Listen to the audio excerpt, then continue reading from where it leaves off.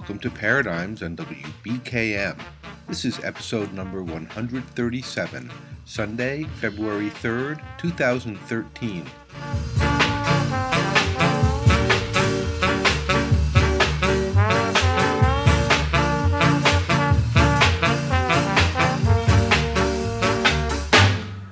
Good evening. My name is Baruch. I'm your host on Paradigms. It's a pleasure to be here with you tonight. We've got some great guests and wonderful music for you tonight. We're going to start out by meeting Brian, who is a street medic and a trainer of street medics. And we're going to hear a little bit about the street medic movement and talk with one of the folks who attended the training Brian taught in Burlington, Vermont last week. So that will be very interesting. I also promised to tell you about my trip to Jamaica, where I spent 2 weeks with Prophet Ashante, who is a bush doctor and a nanny maroon. He's been on Paradigms. He's a friend of Paradigms. So I'm going to tell you about my visit with Prophet and his partner Maya, and just what a great time I had and some of the stuff I learned. And then we're going to meet a wonderful musician named Emily Baker, who is from the UK. She's just put out her second album called All at Sea. So we're going to hear some of Emily's music and talk with her about music. And I think you'll find it a great show. I hope you find it interesting. So let's get into the first part of my conversation with street medic Brian. I'm here with Brian, who's from Wisconsin, visiting Burlington, Vermont, teaching some folks to be street medics. Brian, what's this all about? The street medic movement is a movement that was born out of the civil rights movement and the anti-war protests of the 60s.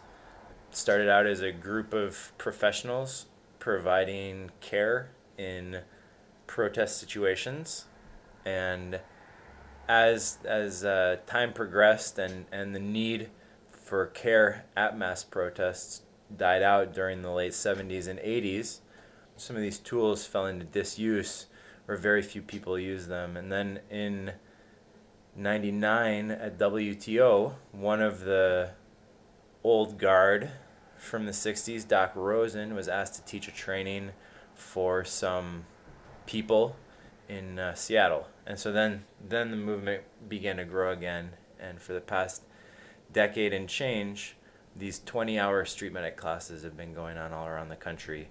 And it's a basic first aid class that includes, we call it basic first aid in unstable situations. And so it's basic first aid, but practiced when we don't assume that we have EMS within a certain time frame. So how to stabilize patients as well, and how to do evacuations. And yeah. So you said these are happening all over the country. Yep. That means there's lots of folks involved. Very many. How many would you guess? 500 at least. There's probably 10,000 people that have gone through a street medic training in the past decade. Wow. I would guess. But people actively participating on a, maybe monthly basis, maybe 500, 400, somewhere in there. So folks are getting trained to provide emergency medical treatment at actions, at protests. And Sure. Are these folks providing medical care in any other situations too? Some people are. I teach, and other people teach what we call a bridge training, which is for people who have professional training but want to learn the toolkit for operating in unstable situations. So that's a 3 to 4 hour workshop that focuses on consent and practicing consent with different populations, and then how to move in these unstable situations. So working with a buddy or a team in the street, packing so that one can provide the correct type of care as opposed to having IV equipment in a mass protest, which is not particularly useful. So it's not just people who are untrained. And of course, these professionals bring some of our ethic and some of our practice back to their conventional practice with them, and use those tools and kind of have a more holistic way of relating to the patient. It's like a foundation for us is kind of the ethic of how we treat the patient. That's why I spoke about consent earlier. One part of how we differentiate ourselves from the medical infrastructure is that we try not to approach our patients as though they are individuals who need to be told what to do. So some folks might have a concern about the degree of qualification. People really are concerned about, does their doctor know what they're doing? And you all aren't mostly not even doctors. So very much. What do you say to that? Well, we have in the medical field, we talk about scope of practice. And so in any given situation, we are only going to practice to the edge of our scope. So we're not going to do things outside of that boundary. And during this 20-hour training, we're just very clear about what exactly the scope of practice is. And we also talk about, or at least I as a trainer, try to talk about what can happen when we practice outside of our scope of practice, because there are plenty of examples from the unconventional medical field and the conventional of people practicing outside of their scope and the horrible things that can happen. So we try to talk about very clearly having these boundaries and knowing when the work that we are being asked to do is beyond our capacity and how to solicit help in those situations, and what our responsibility is while that help is arriving. So this isn't just about a bunch of kids playing doctor in the street? Most definitely not. Another question I can imagine people having is, why is this necessary? This is the United States. We have the most advanced, or at least most people think we have the most advanced medical establishment in the world. We actually don't, but we're up there. Why is this necessary? For example, if there's a gunfight on the street in a major city, EMS is not going to respond to an injury until that physical location is secured by the police. Similarly, in a mass protest, EMS is not typically going to respond until the police have determined that the scene is safe. This is a means of protecting oneself, so that the EMS personnel don't become patients. But that means that protesters are without care. Different collectives around the country are made up of different providers. It's interesting to hear about different kinds of medical practice and to know that there is this underground of medical practitioners, both formally trained and informally trained, providing healthcare in the United States because, as we know, healthcare is expensive. Not everyone can afford it. And some people believe that healthcare should be available free to everyone as a right. So, we will hear more from Brian, but here's a song about acupuncture.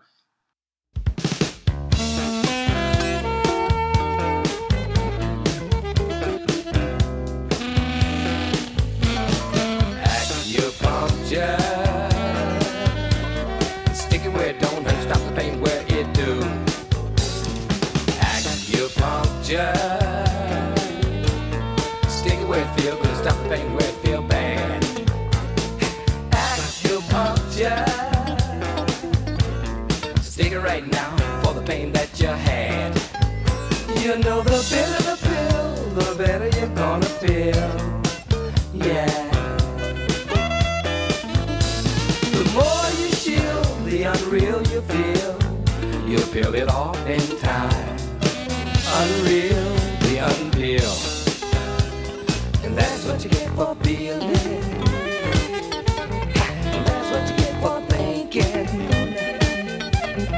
That's what you get for feeling. That's what you get for thinking. That's what you get for thinking. Oh, Lord. That's what you get for feeling. You're alright.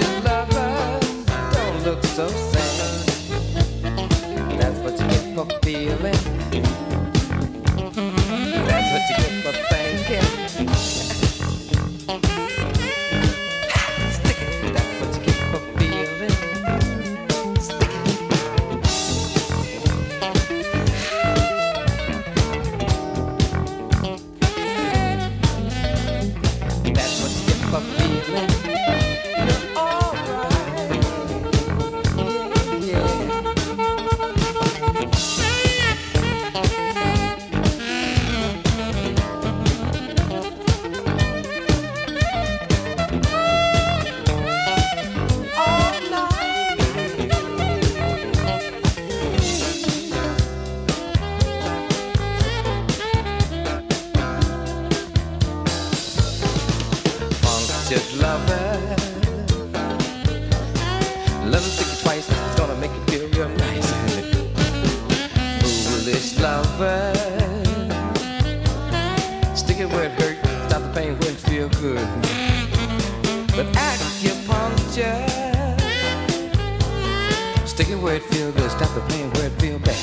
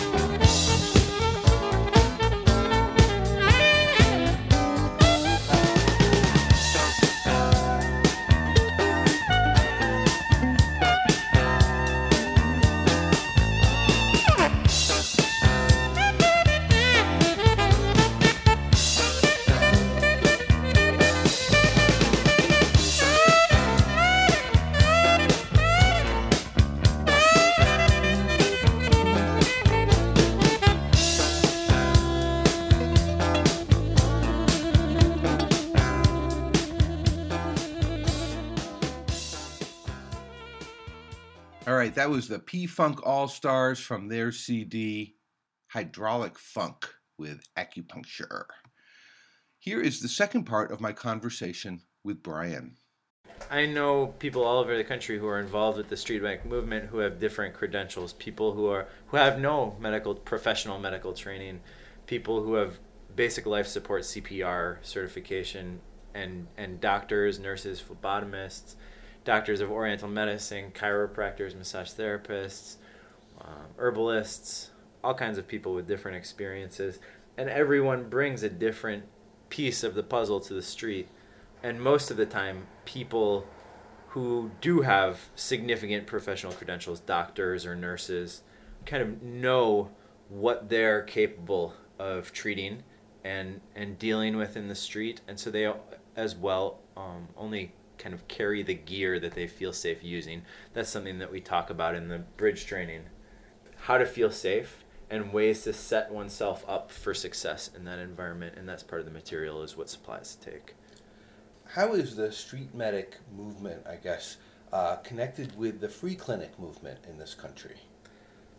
In Wisconsin, we've done street clinics, free clinics on the street with food, free meal programs for the homeless. I know that there are other groups around the country who have done that.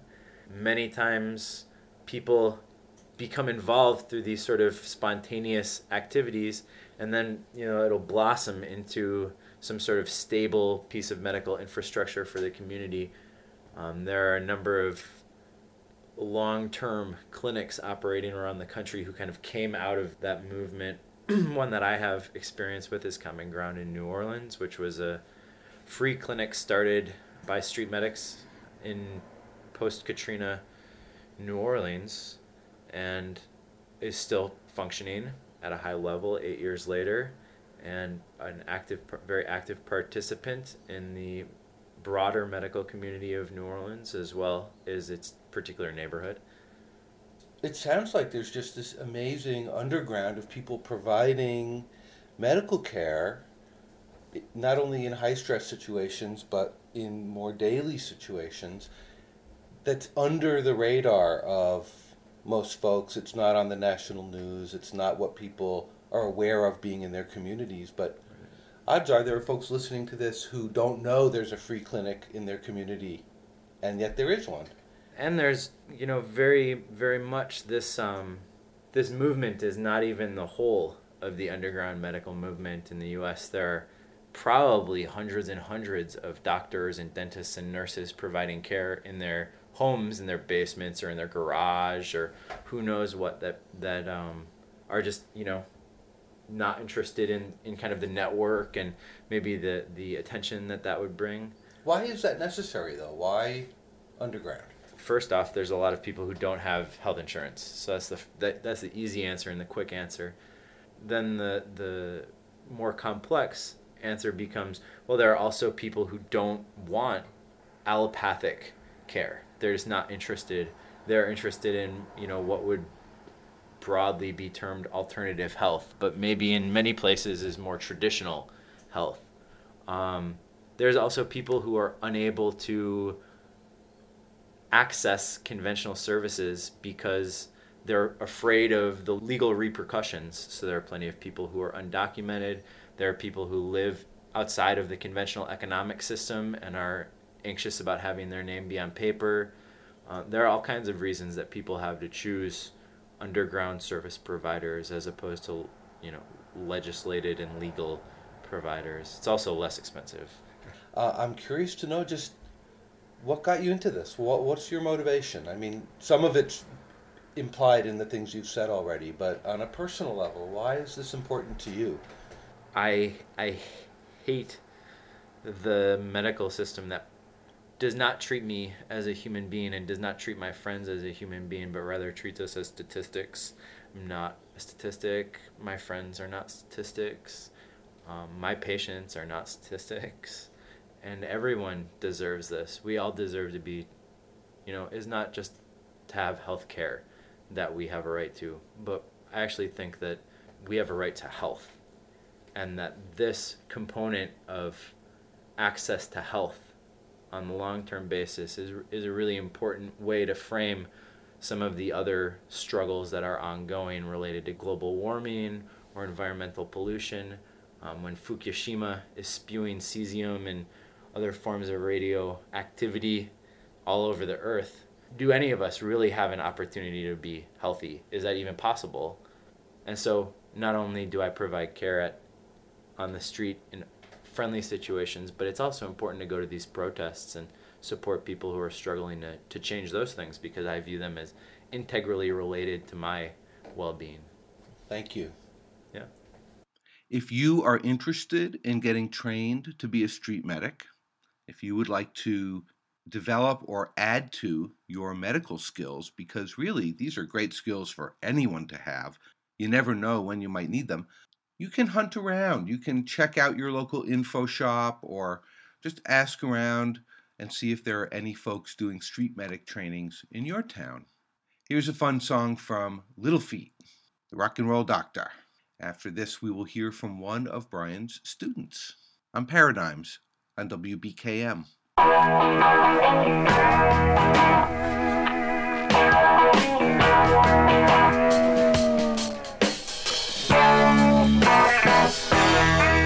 There was a woman in Georgia, didn't feel just right. She had fever all day and chills at night.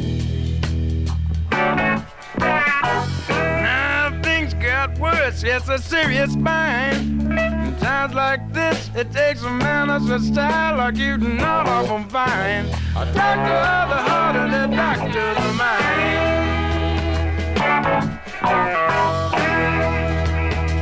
If you like a country with a boogie beat, he's the man to me. If you like the sound of Zeppelin beat, he can't be beat.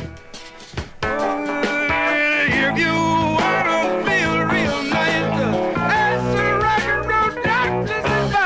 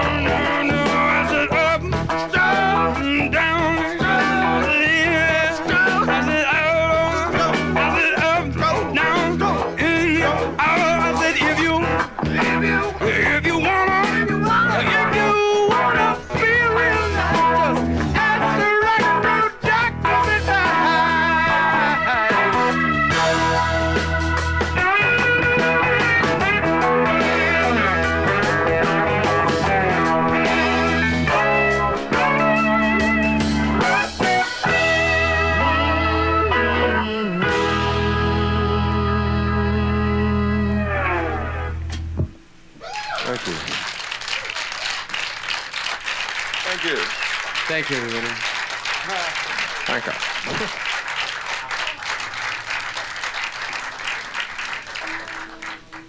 Love that, Lowell George. That is from Electric Lycanthrope, which is sort of a bootleg live Little Feat from way, way back in the early 70s. Great, great stuff. Let's hear from one of Brian's students now. So, what's your name? Emily. Emily.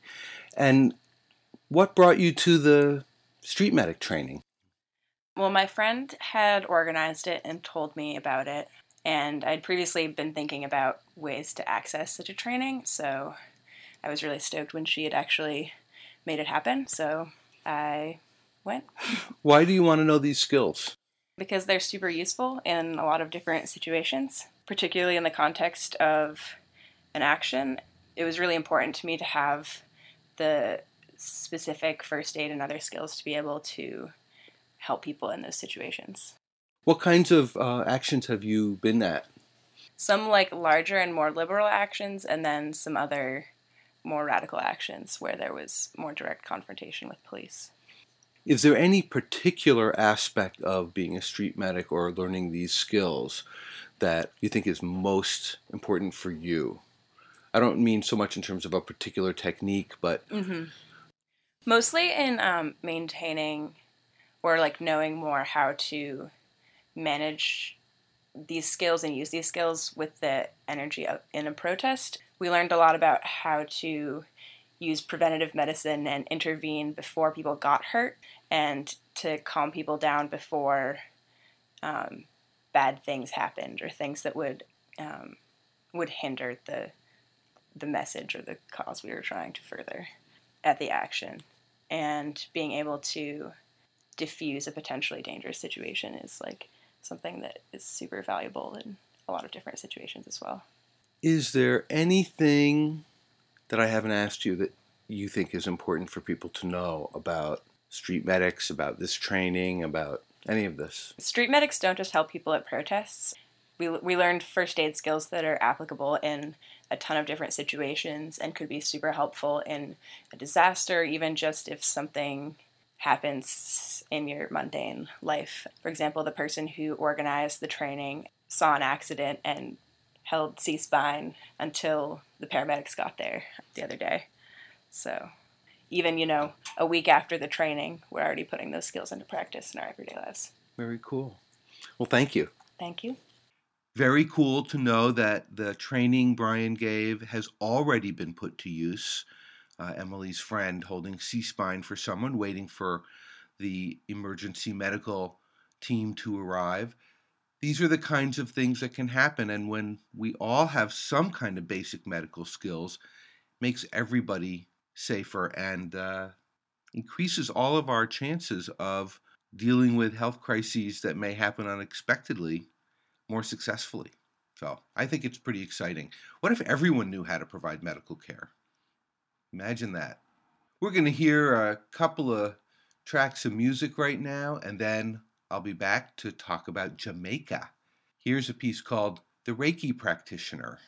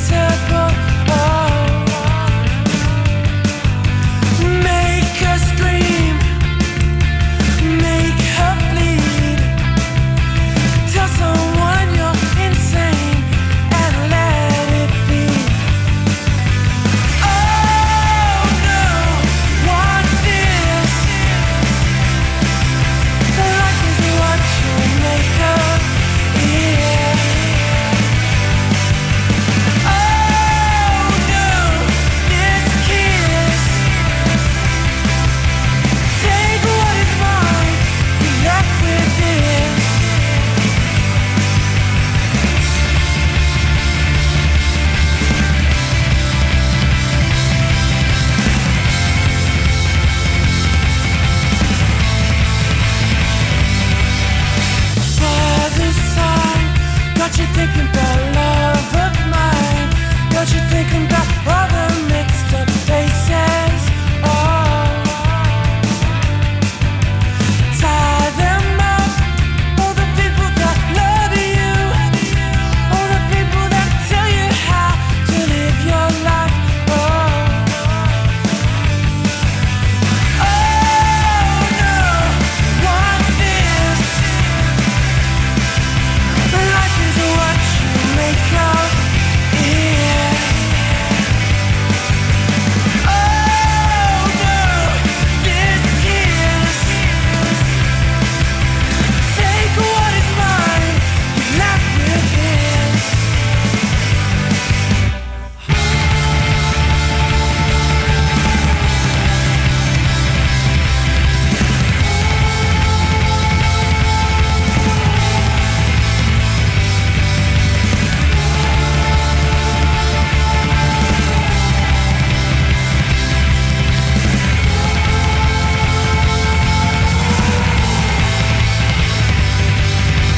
Someone got you thinking about someone. Got you thinking about all the messed up things inside your head. Slow burn. Got you thinking about someone.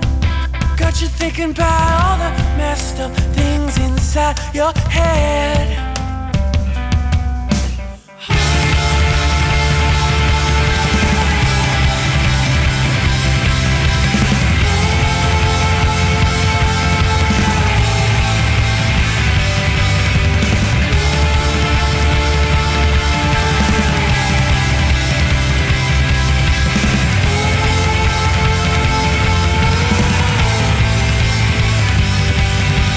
Someone got you thinking about no one. Got you thinking about all the things you gave up. Oh, oh. That one was called Slow Burn. The band is The Medics. And before that, we heard The Reiki Practitioner from Jonathan Saraga Quintet. And now I'd like to talk to you about my trip to Jamaica. I went to Jamaica for 2 weeks, the second part of January, to visit Prophet Ashanti and his partner Maya, who are friends, who have been on Paradigms, friends of Paradigms. Prophet is an amazing guy. He's in his early 40s. He's a nanny maroon, and I'm not going to explain that because it's an in-depth explanation, but you can Google it. And he's also a well-trained herbalist, bush doctor.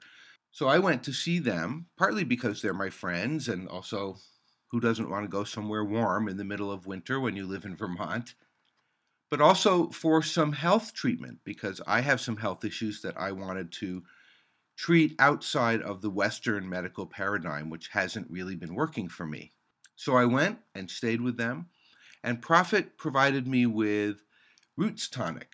He's been studying and refining his Roots Tonic recipe for decades, and usually you take a little in the morning and a little at night, but since I was having an acute issue, I started just drinking the Roots many times a day in large amounts. You can't overdose on this stuff because it's not toxic. It tastes great, and what I found was that after a couple of weeks of really drinking a lot of Roots, I stopped taking the pharmaceutical I had been taking for a digestive problem, for reflux. As of today, it's been over 2 weeks since I've taken that pharmaceutical, and I'm not having the problematic symptoms that were causing me to take it in the first place. So I'm hoping that means I can be off this pharmaceutical forever. Now, I'm not suggesting that everybody drop their pharmaceuticals and take just Roots Tonic, but it's good to know that there are ways to approach our health issues outside of the pharmaceutical paradigm, and sometimes it works. Maybe a lot it would work. I can't speak for anyone else. So that's part of what happened on my trip. Another thing that happened is that Prophet introduced me to Jamaican food, partly because he just wanted to share his culture with me, but also because these are really healthy things to eat. So I learned about a lot of ground food that Jamaicans eat, different kinds of tubers, We went out in the bush behind where Prophet and Maya live and dug cassava, which is actually the root of a tree. And you dig this tree up, and then you peel the root and you soak it and you grate it, and you can make flour with it, you can make cakes with it that you fry, you can make desserts with it. Tapioca is made from cassava starch. Jamaica has got all these amazing plants growing that provide food from below the ground, and then of course there's all the fruit that you would think of when you think of a tropical island. We had fresh banana, pineapple, mango, papaya. A number of things were not in season, but we had ackee, which is a vegetable that grows on a tree that is like scrambled eggs. If you've never had it, check it out. You probably can't get it, but you can at least learn about it, or you could go to Jamaica and have it. The Jamaican national dish is ackee and saltfish. So Prophet prepared all these Jamaican foods for me over the period of the 2 weeks, and it was great. Some of it I loved, some of it I didn't love, but it was really fun to try new things and to learn about these things. So that was a really fun part of my trip to Jamaica, was all the different foods. Let's hear a little music, and then I'll tell you some more about Jamaica. Here's a song you might recognize, covered by Alpha Blondy.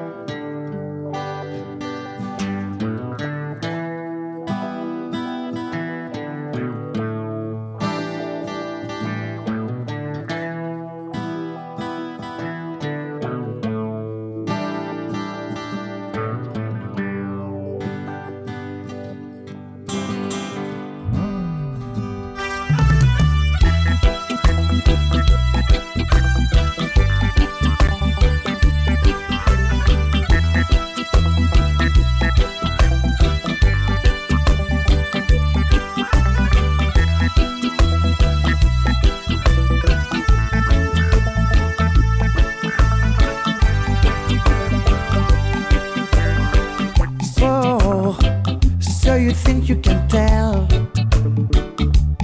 heaven from hell, blue skies from pain?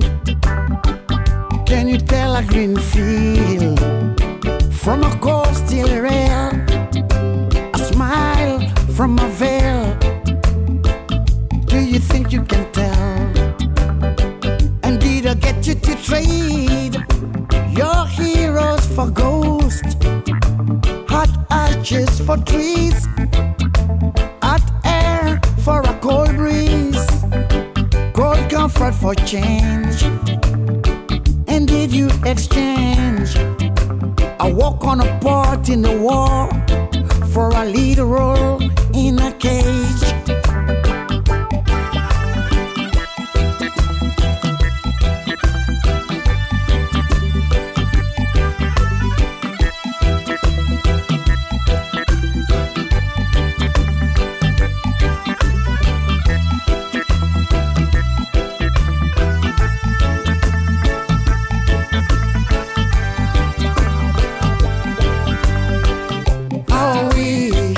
How I wish you were here.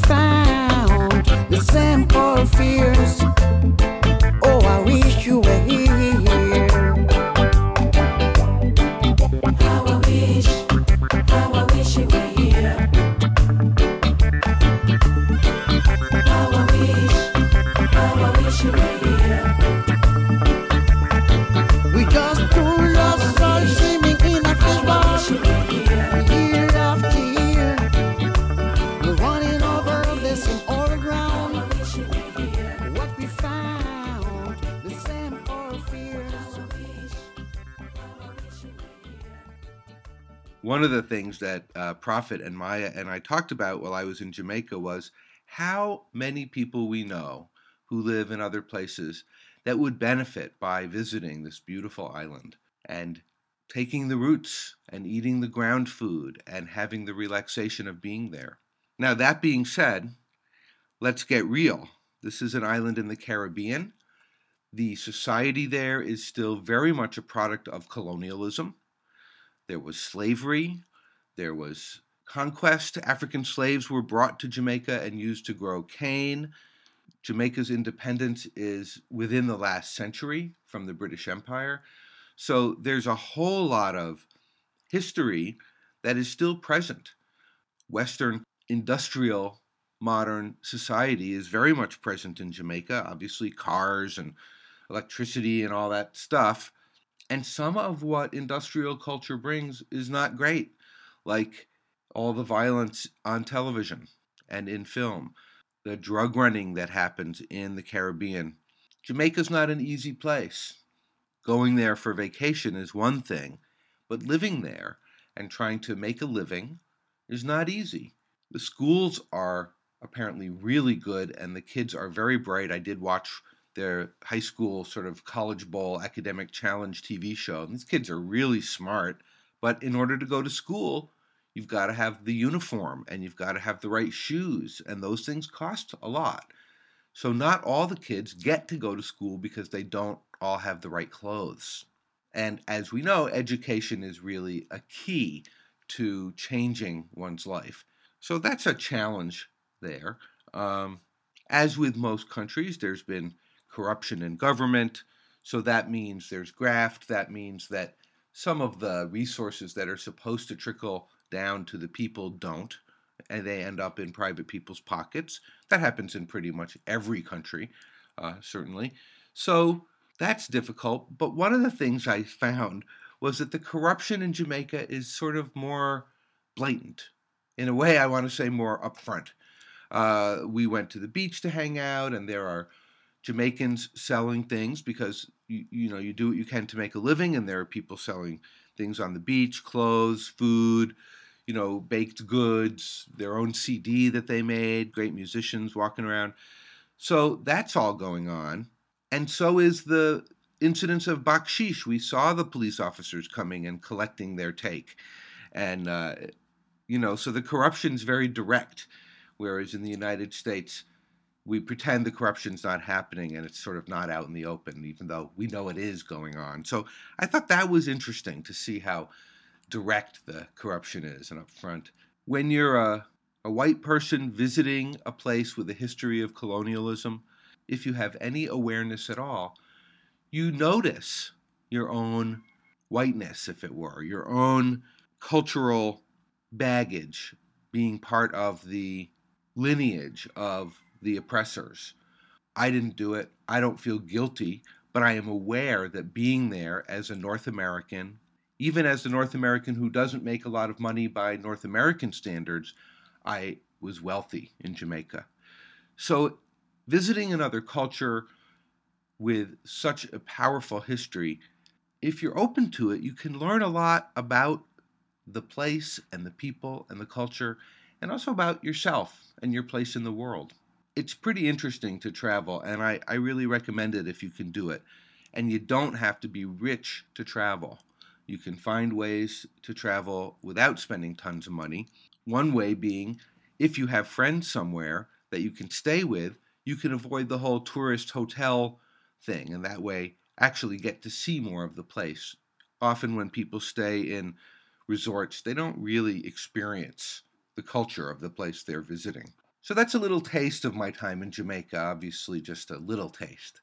Let's hear a little more music. We're going to hear something from our friends the Uprising Roots from Kingston, Jamaica. And then we're going to hear a song from our next guest, Emily Baker. And then we'll be back with the first part of my conversation with Emily.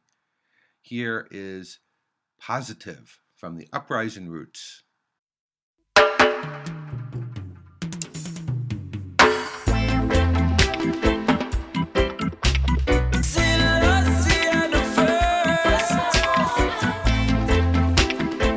Uprising ruler nation.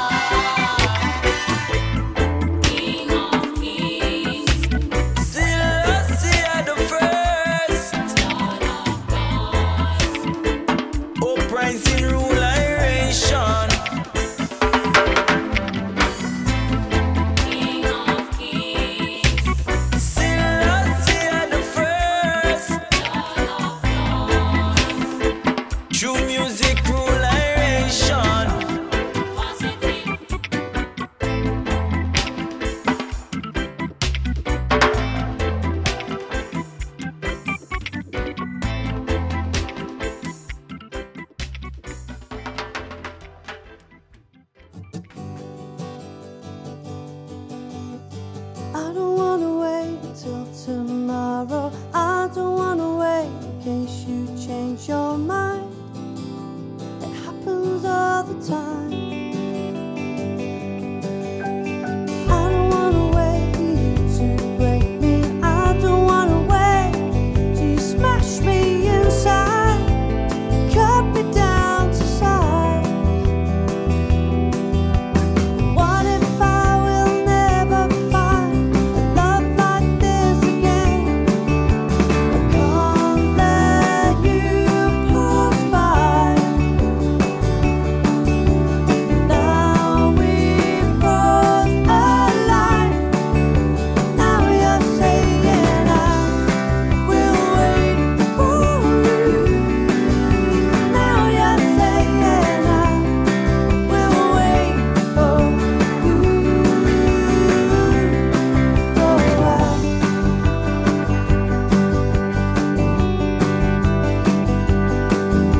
I should be the one without temptation.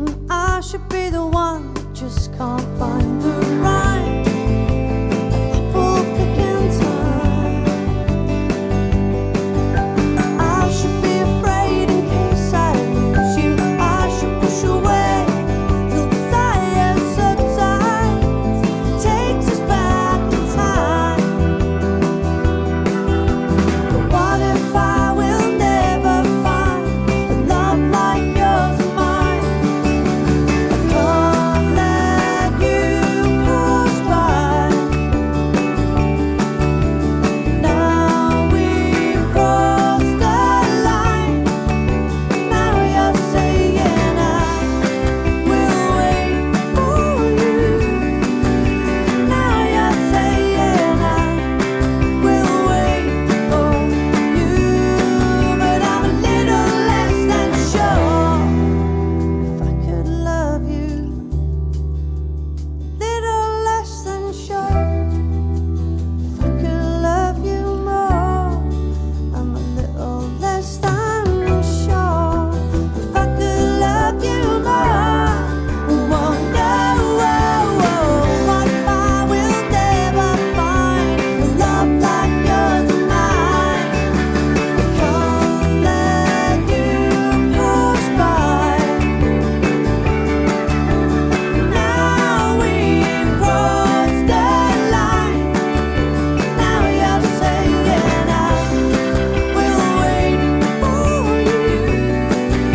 Now you're saying I will wait for you. And I'm a little less than sure. Wait for you.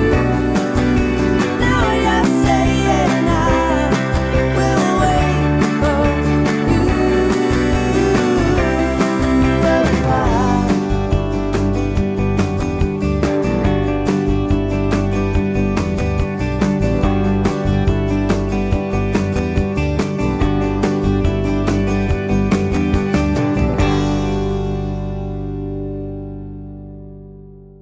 That song is called Wait for You. It's from Emily Baker's first CD, House of Cards.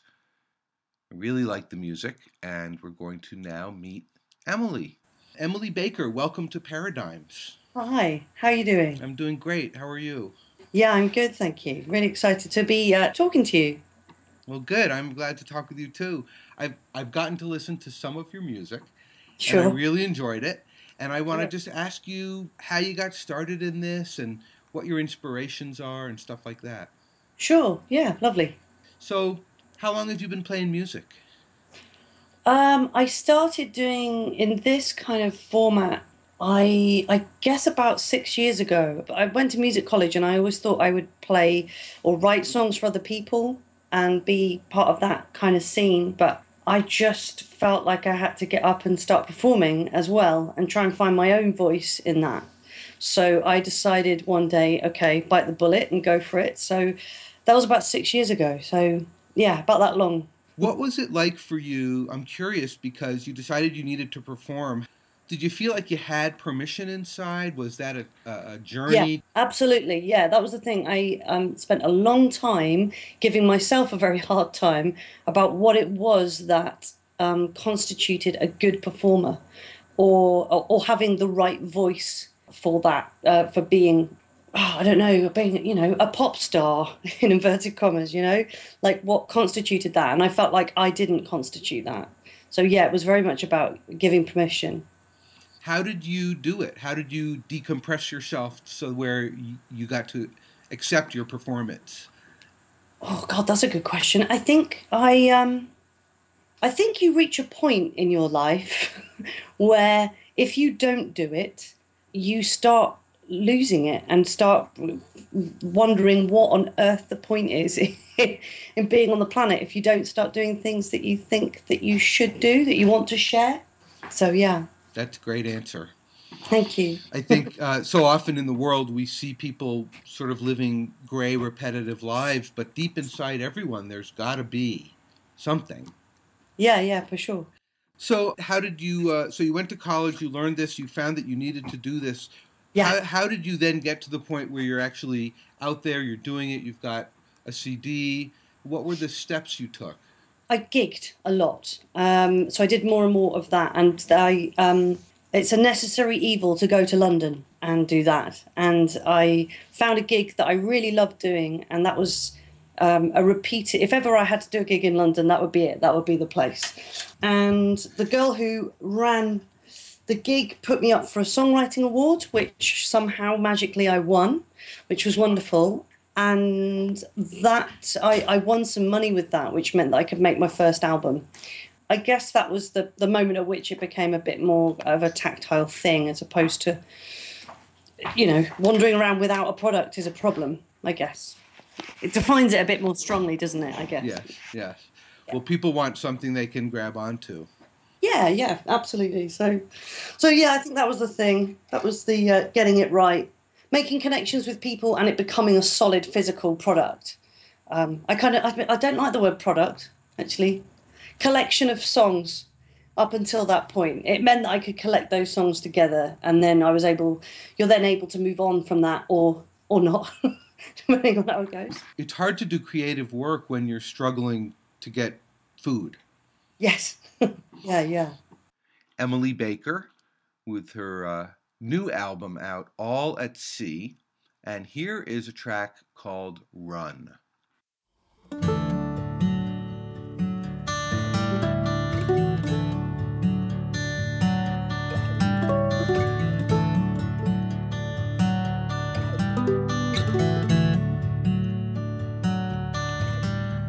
The stone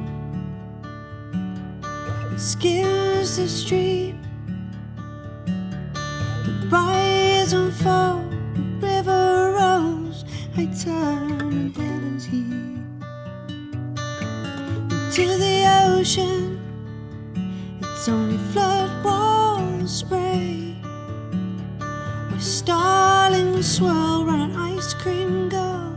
It's like I know my way, where I can breathe and take a path that leads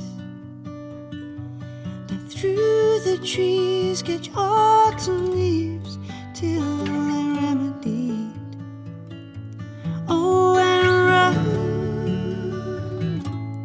run like you've become the wind. Canaries around my heart on a melody the breeze is in. And if there's chaos where there should be calm, find comfort in the false alarm. Oh, and run like the wind. The smoke that rose from sand, these hopeful hands with best laid plans, prayer for a lucky year. And as Orange says around a jumbo jet, and paints a silhouette on the barefoot tread, the sound of a shifting gear, where I can breathe and take a path that leads down through the trees, catch autumn leaves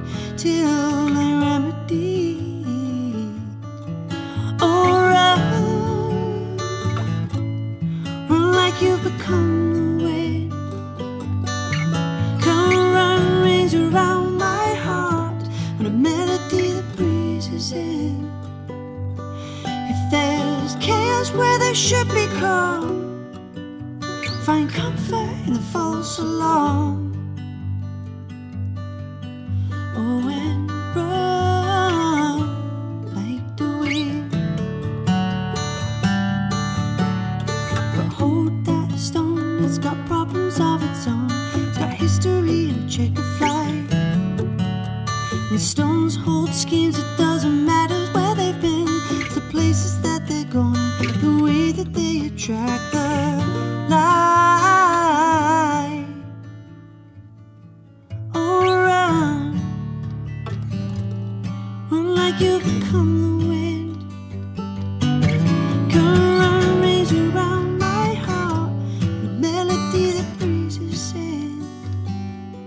If there's chaos where there should be calm, find comfort in the false alarm. Oh, and run like the wind. Oh, and run like the wind.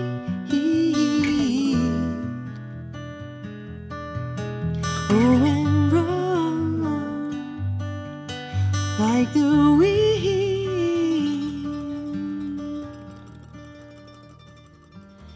Like the wind.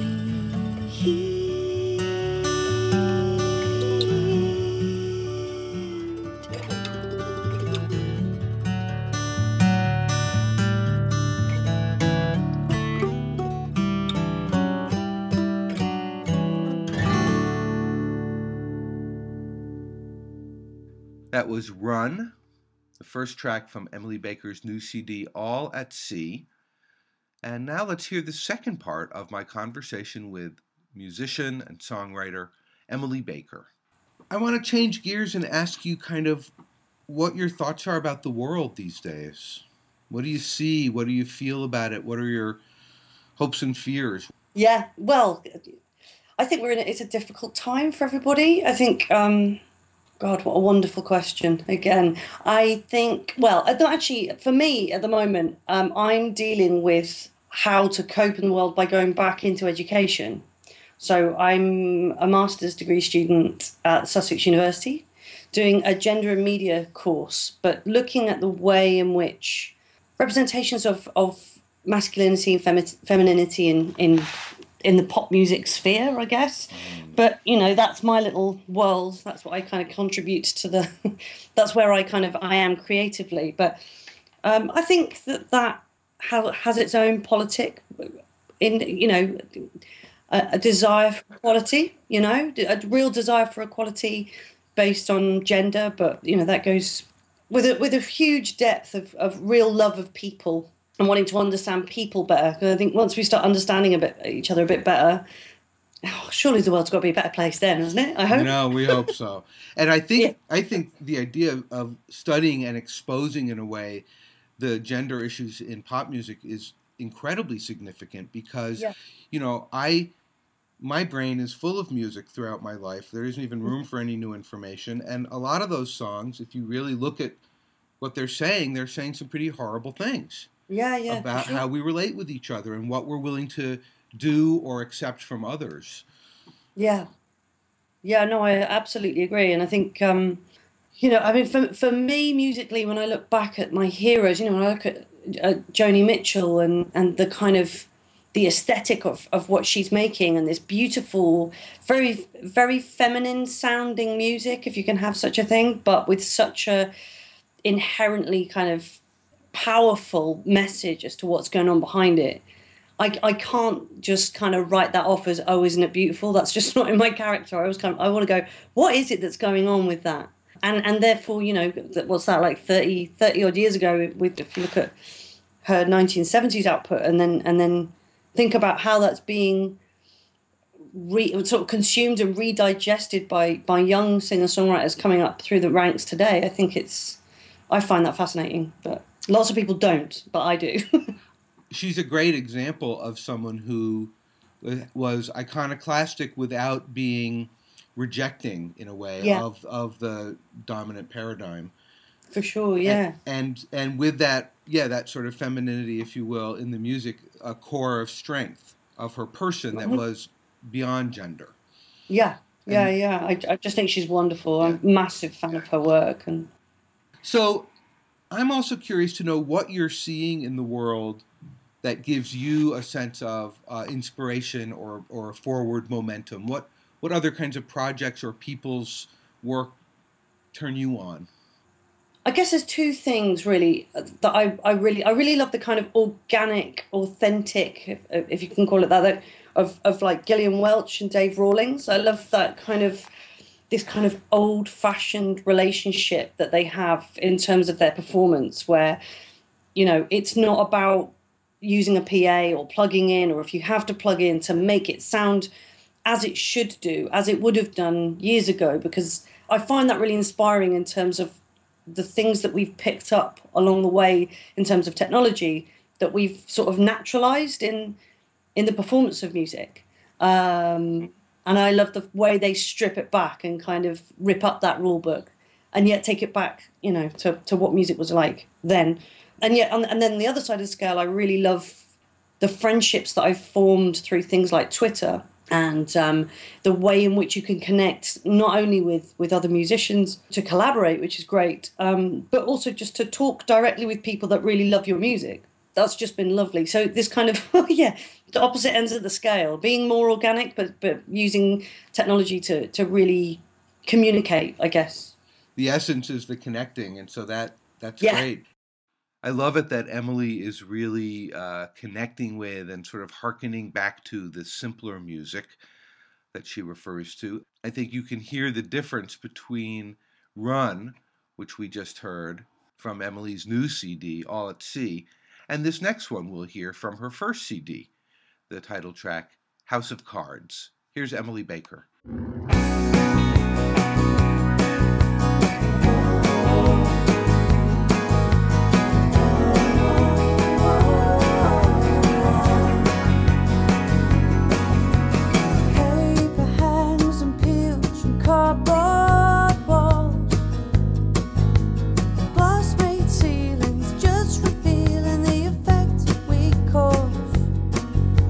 Splinter doors on hinges beg to fall.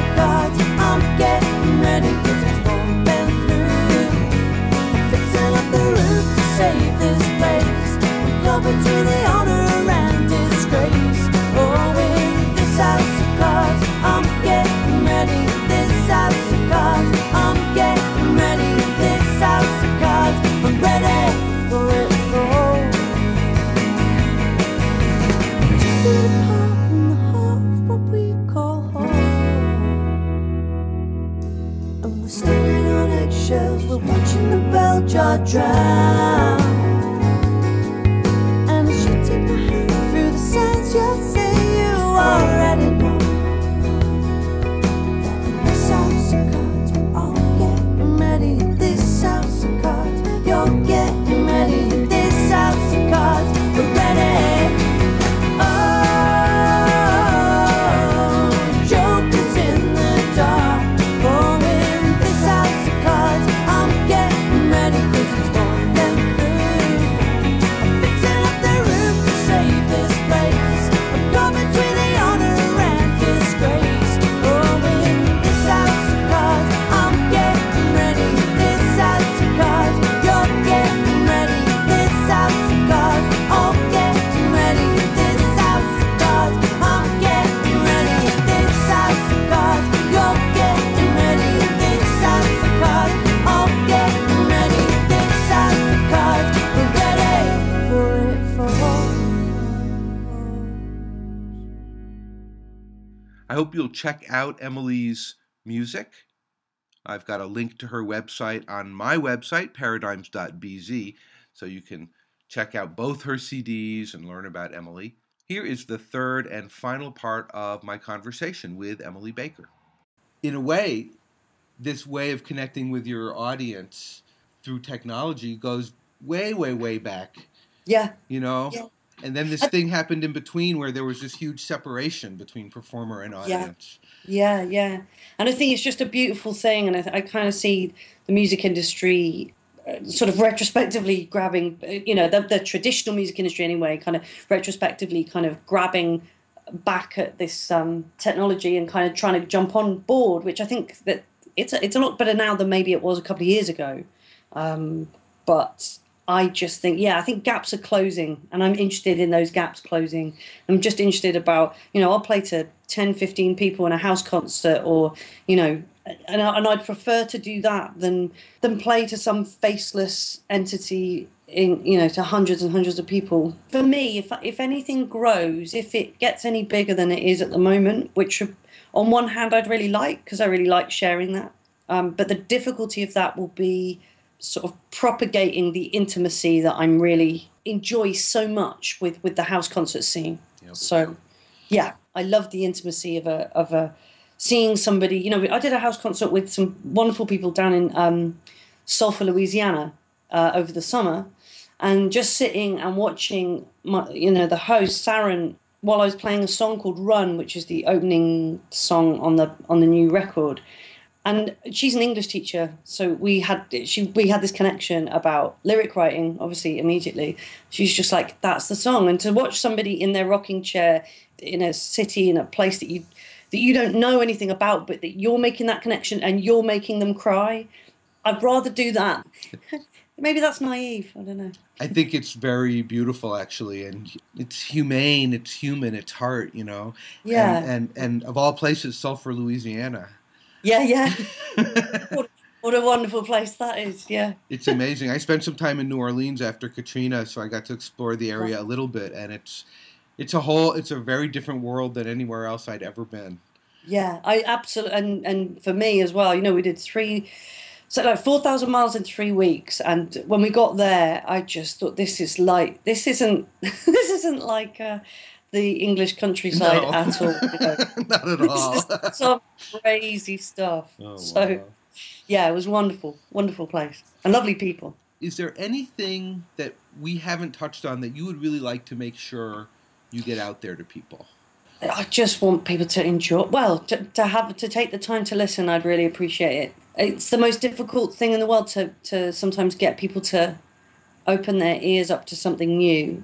And I guess with this album, what I've tried to do is, having been really inspired by the Gillian Welch, Dave Rawlings relationship, that's what this record is about. It's about cutting music back to what I hope to be an example of somebody that is almost obsessed with writing the perfect song, in search of the perfect song. And that's what I've tried to figure out in this record.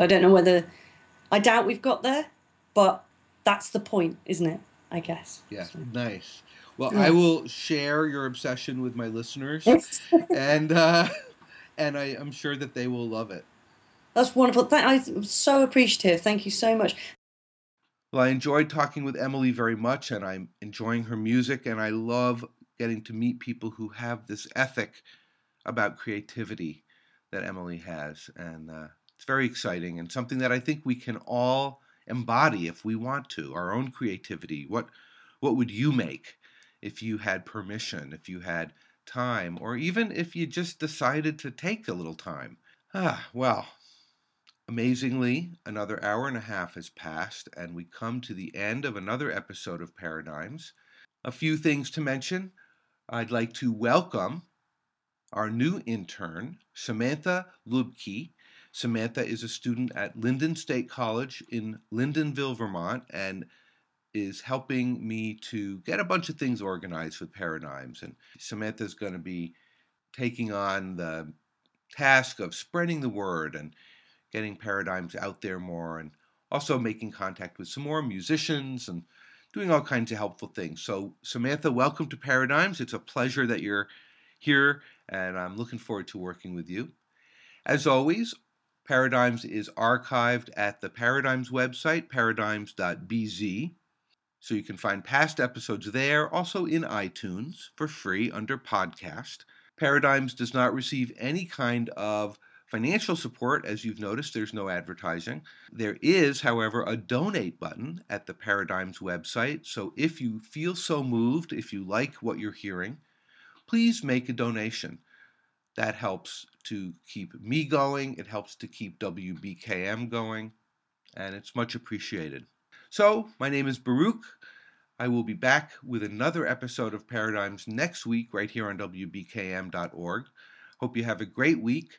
I'm going to leave you with another song from Emily Baker's new CD, All at Sea, and this one is called Fire. See you next time on Paradigms on WBKM.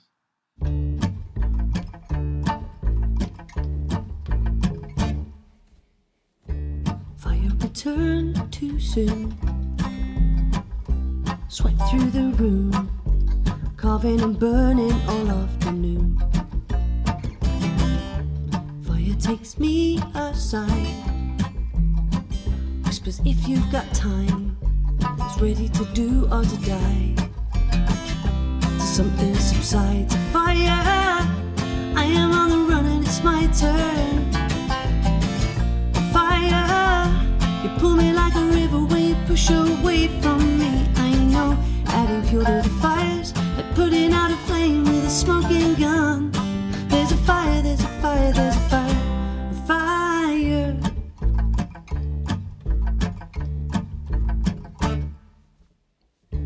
Troublesome flames suffice, while feigning surprise.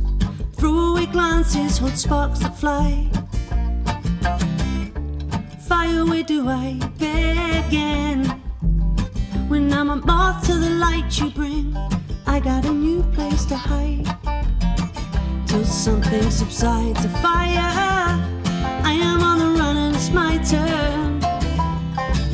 A fire, you pull me like a river when you push away from me. I know, adding fuel to the fires, like putting out a flame with a smoking gun.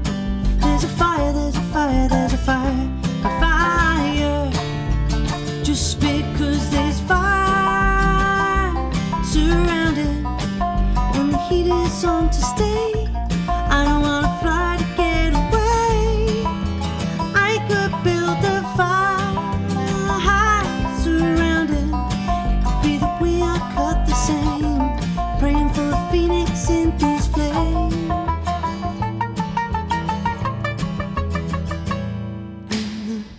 Fire, I am on the run, it's my turn. Fire, you pull me like a river when you push away from me. I know, adding fuel to the fires, putting out a flame with a smoking gun. There is a fire, there is a fire, there is a fire, fire. I am on the run, it's my turn. A fire, you pull me like a river when you push away from me. I know, adding fuel to the fires, put